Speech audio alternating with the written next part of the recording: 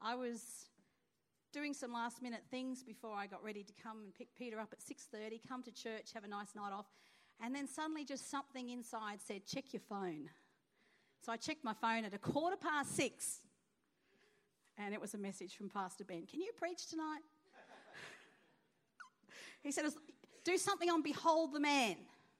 I said, well, I mightn't have something on Behold the Man, but I might just chuck something in every so often, just to, I'm doing a series.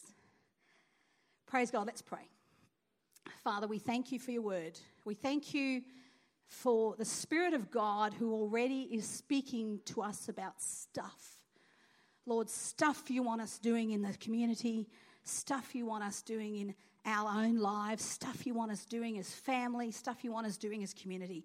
And Father, I ask that the Holy Spirit gives voice to that stuff tonight, and that you speak clearly, Holy Spirit, to the lives of every single precious person here in the name of Jesus.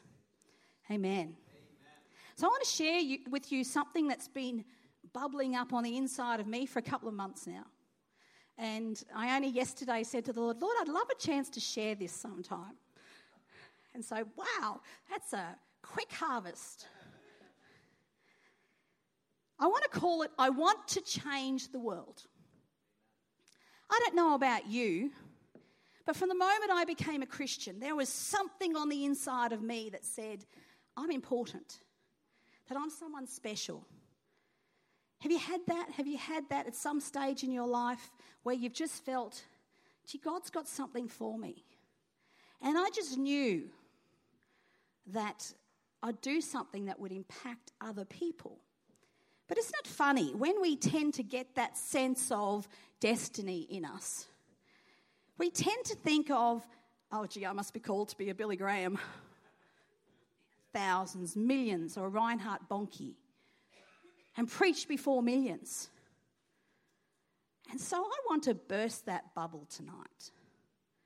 I want to change the world does not mean that you're going to stand and minister before the millions and the tens of thousands and the hundreds of thousands, probably not even the hundreds.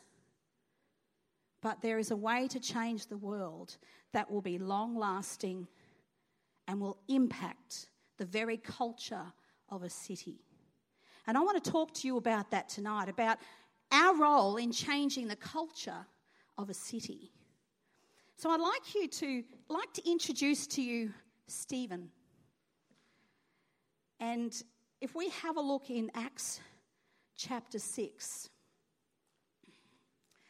we see this man, Stephen. God paints a great picture of Stephen in the scriptures. We see in Acts chapter 6, Acts is the book straight after the Gospels, Matthew, Mark, Luke and John in the New Testament, and then we have the book of Acts. And chapter 6 and verse 1. Now in those, and please excuse me if we don't have words on but being the wonderful, remarkable person that my husband is, it will probably just appear, okay? Acts chapter 6, I'm going to read from verses 1 to 15. Now in those days when the number of the disciples was multiplying, there arose a complaint against the Hebrews by the Hellenists because their widows were neglected in the daily distribution. Then the 12 summoned the multitude of the disciples and said, "It is not desirable that we should leave the word of God and serve tables. Therefore, brethren, seek out from among you 7 men of good reputation, full of the Holy Spirit and wisdom, whom we may appoint over this business. But we will give ourselves continually to prayer and to the ministry of the word." And the saying pleased the whole multitude. And they chose Stephen, a man full of faith and the Holy Spirit, and Philip and the rest of them. Now, as you notice something very different when he mentioned Philip, when he mentioned Stephen, he added something there, a bit of a description about Stephen's character and what he was like. He listed all the men, but right there after Stephen, it said, a man full of faith and the Holy Spirit. Now let's just back up a little bit. What was this man of faith and full of the Holy Spirit doing? Wow, was he, traveling around the countryside preaching, doing revival meetings? Was he actually preaching the word when he went places to large numbers? Now let's just back up a little bit. Seek out from among you, verse 3, 7 men of good reputation, full of the Holy Spirit and wisdom, who we may appoint over the business of the daily distribution for widows and the people. So they were serving. And God, the Holy Spirit, intentionally put here a man full of faith and the Holy Spirit. We go down in verse 6, and they set before them the apostles, and when they had prayed, they laid hands on them. Verse 7, then the word of God spread, and the number of disciples multiplied greatly in Jerusalem, and a great many of the priests were obedient to the faith. Verse 8 again. If you didn't get it the first time, guess what? Stephen, full of faith and power. One of the meanings of that word faith there is the word grace. Full of grace and power. Did great wonders and signs among the people. Here's a young man, full of faith, grace, and power. He did miracles. He did signs and wonders. And he was waiting on tables. That was his job at this point. I bet you the disciples, seeing the way he was, with seeing the evidence of this man full of faith and the Holy Spirit, started planning and talking about, you know what, Stephen, one day he's going to be with us, or one day we'll send him out, out the bush. He can start a church out there. He's full of grace, full of faith and power.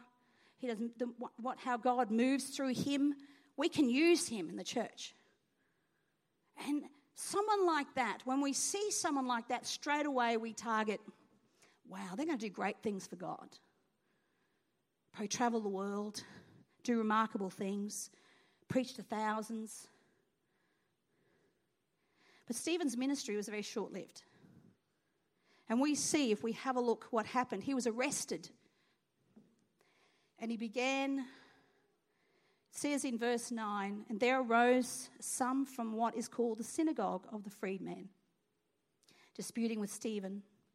And they were not able to resist the wisdom and the spirit by which he spoke. Then they secretly induced men to say, we have heard him speak blasphemous words against Moses and God. And they stirred up the people, the elders and the scribes, and they came upon him, seized him, brought him to the council. They set up false witnesses who said, this man does not cease to speak blasphemous words against this holy place and the law. Verse 14, for we have heard him say that this Jesus of Nazareth will destroy this place, change the customs which Moses delivered to us. And all who sat in the council looked steadfastly at him, saw his face as the face of an angel. At that point, Stephen got the preach. Amongst his accusers, amongst the ones who were persecuting him. And he laid out before him the story of Christ. From Moses, from the beginning, he laid out the story. And it came to a point where he started to declare who Jesus was, and they felt he'd gone too far. And the stones came out. And they began to stone him. And they killed him. Wow. Here's this person who you think full of the Holy Ghost, full of power, full of faith, a world changer. And yet in an instant his life had changed. He's gone. We read in Acts 7, just over the next one, and verse 60. We see from verse 55 to 60 his last moments. Chapter 7, verse 55 to 60. And he, being full of the Holy Spirit, there it is again. Do you think God has something to say? Do you think the whole reliance on not on your own strength, but on the strength of the Holy Spirit, the power of the Holy Spirit? In Acts 1, verse 8, we're told that when the power of the Holy Spirit comes on us, that we will be witnesses. That word witness means something serving as evidence or proof. So Stephen was being the proof of the Holy Spirit, or the proof of Jesus having come.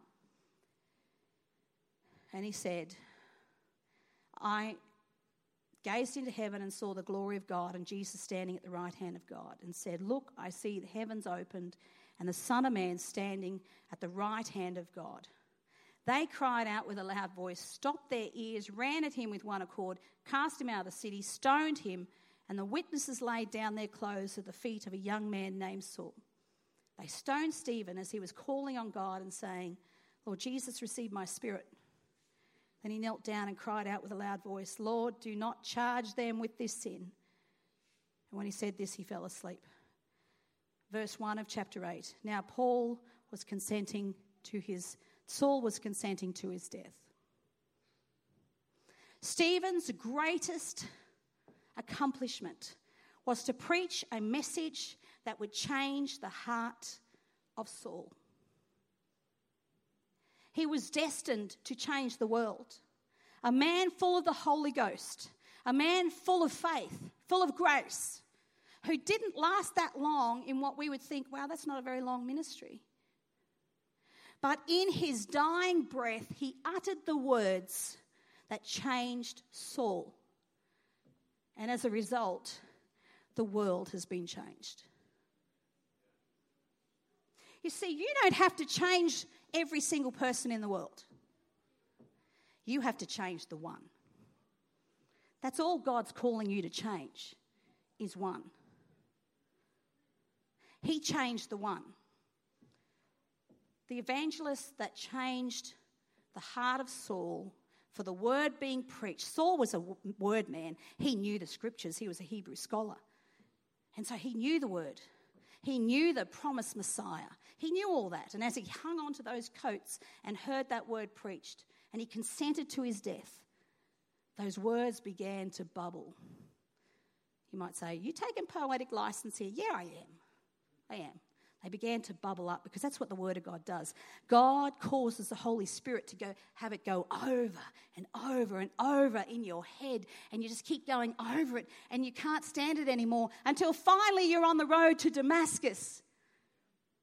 And God says, why are you persecuting me, Saul? And that next is history. The world is changed through the testimony and the revelation given to a man called Paul. I want to change the world. You want to change the world? Then change your workplace. You want to change the world? Then change your neighbourhood. You start with one. You are called to change the one. And even in that, you're not even the one who does the changing. As you step out in obedience, that's the thing about Stephen. If he's full of faith and full of the Holy Ghost, it meant he was listening to what God wanted him to do. And as you step out, God's going to bring the one.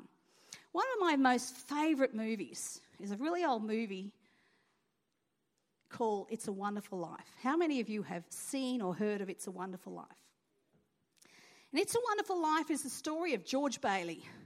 There are some, I saw some the other day in Woolies. I don't know if Coles has any. Does Target have any, Jonathan? Don't know, okay. But no doubt you can get that movie online. I recommend you get it. It's a very old movie. But over the last number of months, the Lord's got me looking at it and going over it because it's about the story of the life of a man who wanted to change the world. And right from a young age, in his teenage years, he would say, I'm going to get on a boat or a plane, I'm going to go out there, become an architect, I'm going to build skyscrapers, I'm going to change the world. And that was his words. I'm going to change the world. And he would save up, he'd get that money in the bank, he'd have the ticket in his hand, he'd be about to get on that plane or boat, and something would come up. And look, this is spoilers, okay, if you want to see the movie. I'm about to tell you, spoilers. Block your ears if you don't want to. And every single time, something would happen and he would have to give the money away or he would have to step back and put someone else's plans ahead of his own. And it got to 20 years down the track of doing this, having about 4 or 5 times he had opportunity to go overseas and see the world. He wanted to see Europe and he wanted to travel and see all the different cultures. And about 20 years later, he's married, he has children, he's starting to regret the children and marriage. He's starting to regret the path he's taken. And he goes and he's contemplating suicide. He's contemplating because to him, he's accomplished nothing in his life. He's done nothing meaningful, purposeful. He's impacted nothing. He's not seen the world. So to him, his life was a failure. So he had himself on the side of a bridge looking down and okay, so the movie's not doctrinally correct. So there was this angel that came and spoke to him. So, if you watch it, just get over that. Okay?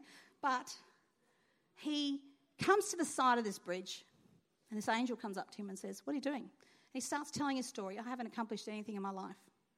He says, "I wished I wasn't even born." At that moment, he got his wish. And he got a chance to see the world had he not existed. The lives he changed. The town itself was very different. The culture of the town. The people who he had influenced, who he had shown love to, who he had blessed financially, who he had helped buy a house along the way. These people's lives were in ruin. And some of them weren't even alive. And as he looked at this picture of what the world would be like without him, it started to realise that the fact that he has influenced and changed these people's lives is a good thing. He realised that he did change the world by changing his own community, changing the people's lives around him, changing the town that he lived in. You know what, guys? We'll change the one. Let's go after the one. Who are the one? I'm not talking about any, just the one, but I'm talking about there's a lost and dying world out there that needs to hear what you've got. Who's the one? When I was, back in 2004, I went to a conference down in Melbourne. And while I was there, during worship, I got a picture of something with Alice Springs. It was set in Alice Springs. I saw Anzac Hill.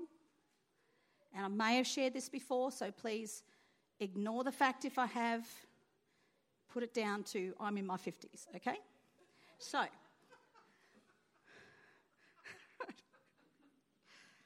So, in this vision or picture I got, he was Anzac Hill, and it was on the side where the road goes up to the top of the hill.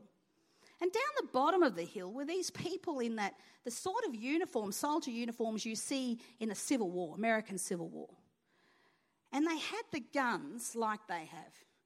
You've got to put a shot in it, fire it, put it down, reload it, put a shot in it, fire it again. So it's a one-shot. I only know to call it a one-shot gun. Okay? If you know what else it's called, that's fine. But I'm calling it a one-shot gun and I'm telling the story. So here's this picture of this army at the bottom of Anzac Hill with these guns, reloading them. And here's this person that's like a general on the side going, okay, reload. You reload. I don't condone violence, okay? But the picture is this.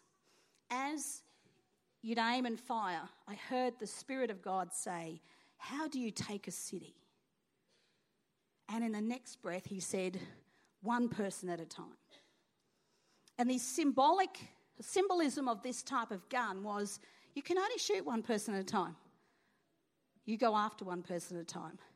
Let's get rid of this mentality that ministry is getting up before lots of people and up here, and that's all ministry is. I know Pastor Ben's been talking about it, but this has been burning within me to tell you over the last number of months, guys, girls, go after the one. That's the cry of the Spirit. Let's go after the one. Jesus himself. Okay, behold the man.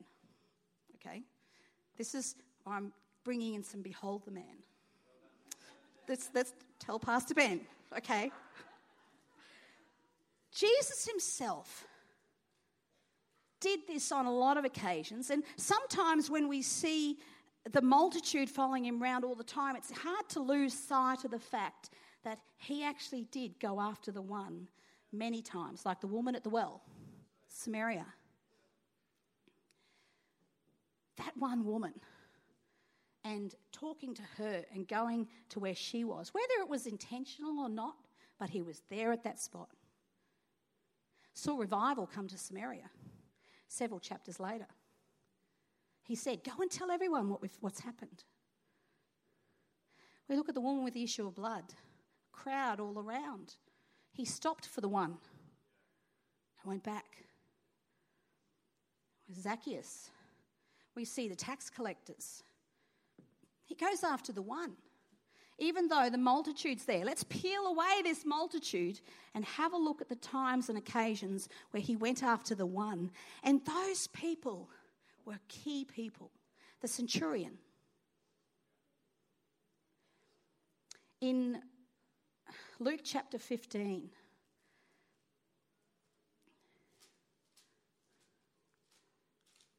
we have the parable of the lost sheep. And I'm going to read from verse 1 just down the verse 2. I won't go on with it. I won't read the whole parable of the lost son, but I want to do the first two. It says, then all the tax collectors and sinners drew near to him to hear him. Oh, they were getting very bold. The religious were always attacking them, and then here is Jesus who was standing up for them. And that just had them come out in their droves to spend time with him. The Pharisees, so this is Jesus telling this story, by the way. In my Bible, it's red. Anyone else have a red letter? It's red, which means Jesus said it. The Pharisees and scribes complained, saying, this man receives sinners and eats with them. So he spoke this parable to them, saying, verse 4, what man of you, having 100 sheep, if he loses one of them, does not leave the 99 in the wilderness and go after the one which is lost until he finds it? That's really interesting. He says he keeps looking until he finds it. You know, I've had a bit of a change of thinking. In the Christian world, people who are non-churched are often called seekers. From this scripture, we should be the one called seekers. This man sought. He was a seeker. He continued to look, didn't give up, was frantic until he found what was lost. Went after the one. The next story, the story of the woman who lost the coin. Same thing. Had lost something very precious. She continued to seek, to look, to search out. Didn't give up until found the one. Becomes a frantic lifestyle of devoting yourself to going after the one. We then see the story of the prodigal son. And Jesus again reiterates that by looking at the way in which we are to receive the one. One thing I want to say this over and over again tonight. If you want to change the world, you go after the one. If you change the one, you change a heart. You change a heart, you change a family. You change a family, you change the culture. And the biggest thing Alice Springs needs is a change of heart and a change of culture. Because what this new life in Christ does is it gets people to live opposite to the prevailing spirit in a town. Instead of living in hate, it becomes one of love. Instead of living in greed, it becomes one of giving and serving. Instead of living in a family or a town that's of self, promoting self and pride. It becomes one of humility and promoting others or serving others and putting others first. It's a total radical change of heart and lifestyle. So how do we do that? I think some of the things we've been hearing out in this church over the last 12 months have been a lot of tools telling us how to reach the one, telling our story, walking in love, choosing to treat people with kindness instead of judgment, condemnation. You want to be a person of influence. We see here our 6 core values: connect, grow, serve, flourish, lead, influence. See, this is the influence one. This is influence. You want to influence the people around you and your sphere of influence. Who are you working with? Who are you associating with? Who in your sphere of influence, even now as I speak, as I speak now to you, I'm going to believe that God starts giving you a name and a face of someone he wants you to build relationship with.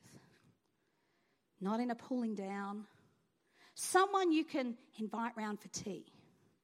Someone you can get to know. Go and have a cuppa with.